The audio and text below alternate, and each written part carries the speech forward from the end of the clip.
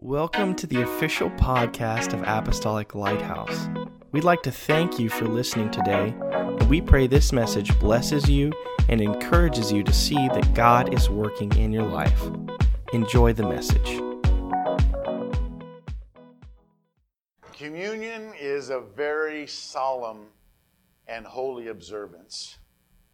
The reason is because it's all about remembering. We got to remember what He went through for us. Amen. Jesus said, whenever you have communion, do it in remembrance of me. In other words, don't just go through the motions of a ceremony, but really remember and reflect what communion truly represents.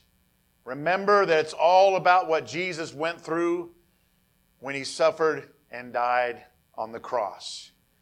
The Old Testament foretold of this. In Isaiah 53, he said, He is despised and rejected of men, a man of sorrows and acquainted with grief. And we hid, as it were, our faces from Him. He was despised, and we esteemed Him not. Surely He hath borne our griefs and carried our sorrows. Yet we did esteem Him stricken, smitten of God, and afflicted. But He was wounded for our transgressions. He was bruised for our iniquities. The chastisement of our peace was upon Him, and with His stripes we are healed. Isaiah also said in another place, and this is prophetically Jesus speaking, amen, of this time when He was actually getting beaten before He was actually crucified. He said, I gave my back to the smiters, and my cheeks to them that plucked off the hair. I hid not my face from shame and spitting. Psalms 22, another prophetic passage about what Jesus went through and what He was thinking and what He was feeling as He was on the cross. It said, my life is poured out like water, and all my bones are out of joint. My heart is like wax melting within me. My strength has dried up like sun-baked clay. My tongue sticks to the roof of my mouth. You have laid me in the dust and left me for dead. My enemies surround me like a pack of dogs. An evil gang closes in on me. They have pierced my hands and my feet. I can count all my bones. My enemies stare at me and gloat. They divide my garments among themselves and throw dice for my clothing. And when the time came, amen, fast forwarding from these prophecies until He was actually being held in trial and standing before Pilate and then being given over to all that punishment even before He was crucified. Amen. The first thing they did was scourge Him.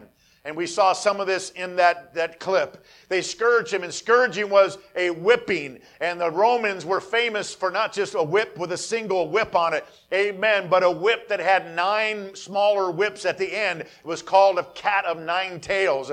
And in each of those 9 whips, they tied in pieces of bone and rock and glass and metal, and they would whip, and all 9 of those would hit somebody's back, and they were professional torturers, and they would twist their wrists and pull that whip off, and it would do maximum damage to the person's back. And normally it was at least 39 or 40 stripes with that whip. That's the first thing they did to Him. Then they put the crown of thorns on His head.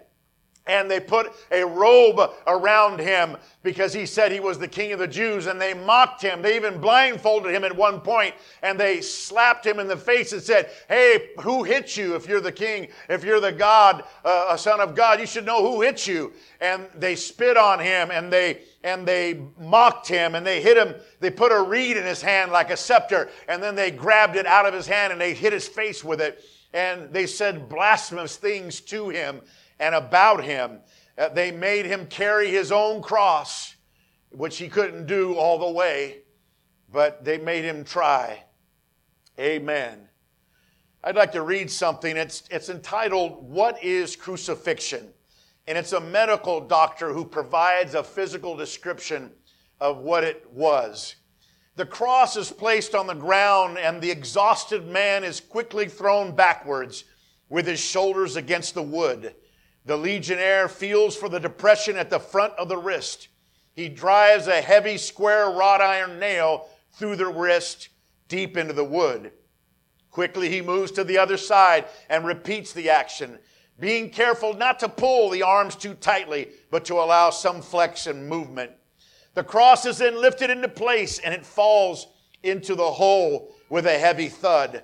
The left foot is pressed backwards against the right foot, and with both feet extended, toes down, a nail is driven through the arch of each, leaving the knees flexed. The victim is now crucified. As he slowly sags down with more weight on the nails in the wrists, excruciating fiery pain shoots along the fingers and up the arms to explode in the brain. The nails in the wrist are putting pressure on the median nerves.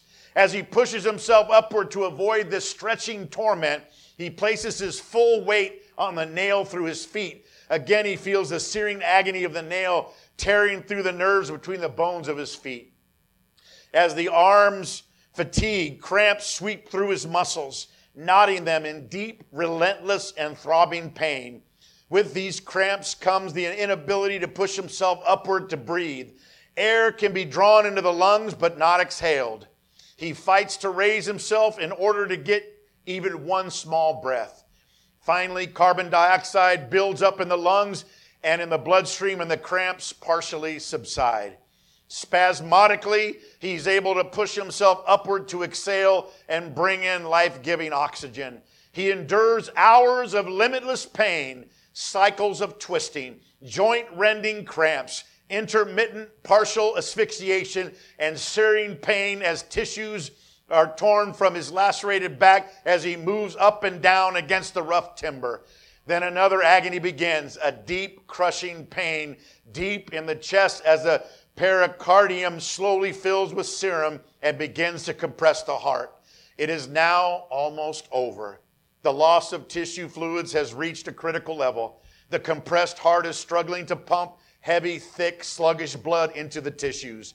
The tortured lungs are making frantic effort to gasp in small gulps of air. He can feel the chill of death creeping through his tissues. Finally, he allows his body to die. All of this, the Bible records with the simple words, and they crucified him. What wondrous love is this, that a God, the Creator, would agree to, would submit to, and would take pleasure in rescuing the likes of you and I. Amen. Why did he do it? What kept him on the cross? It wasn't those 3 nails. There's no way. The thing we need to remember the most about this, amen, that he did all of that. He endured all of that. He suffered all of that just for us and because of us. Amen. Romans 5:8 says, God commendeth his love toward us, and that while we were yet sinners, Christ died for us. Commendeth means God showed his love. God demonstrated his love. God proved his love to us, that he died for us. Amen. John said it in 1 John 3, hereby perceive we the love of God, because he laid down his life for us. It was love that drove him. It was love that moved him. It was his love for us that motivated him to stay the course and finish the mission he was sent to do. You see, when we symbolically partake of his body and blood this morning in communion, we are remembering and acknowledging all that he did for us. That's why it's a solemn occasion. That's why it's a holy occasion. That's why it's a special occasion. Amen. Remembering the way we should remember should keep us humble people, not just today, but all through the year. Amen. Remembering this the way we should keep our hearts full of gratitude for God becoming a man and subjecting himself to that just for us. Amen. Remembering the way we should keep us focused on what we should be doing for him and his kingdom every single day. Remembering this should cause us to want to do His will and please Him always. His body was broken for our healing. His blood was shed for our forgiveness. That is all we need this morning when you think about it. If I have healing and I have forgiveness, if I have healing for my body and my mind and my emotions, amen, every part of me, and if I have forgiveness, I have everything. That's all I need. Praise God. Praise God.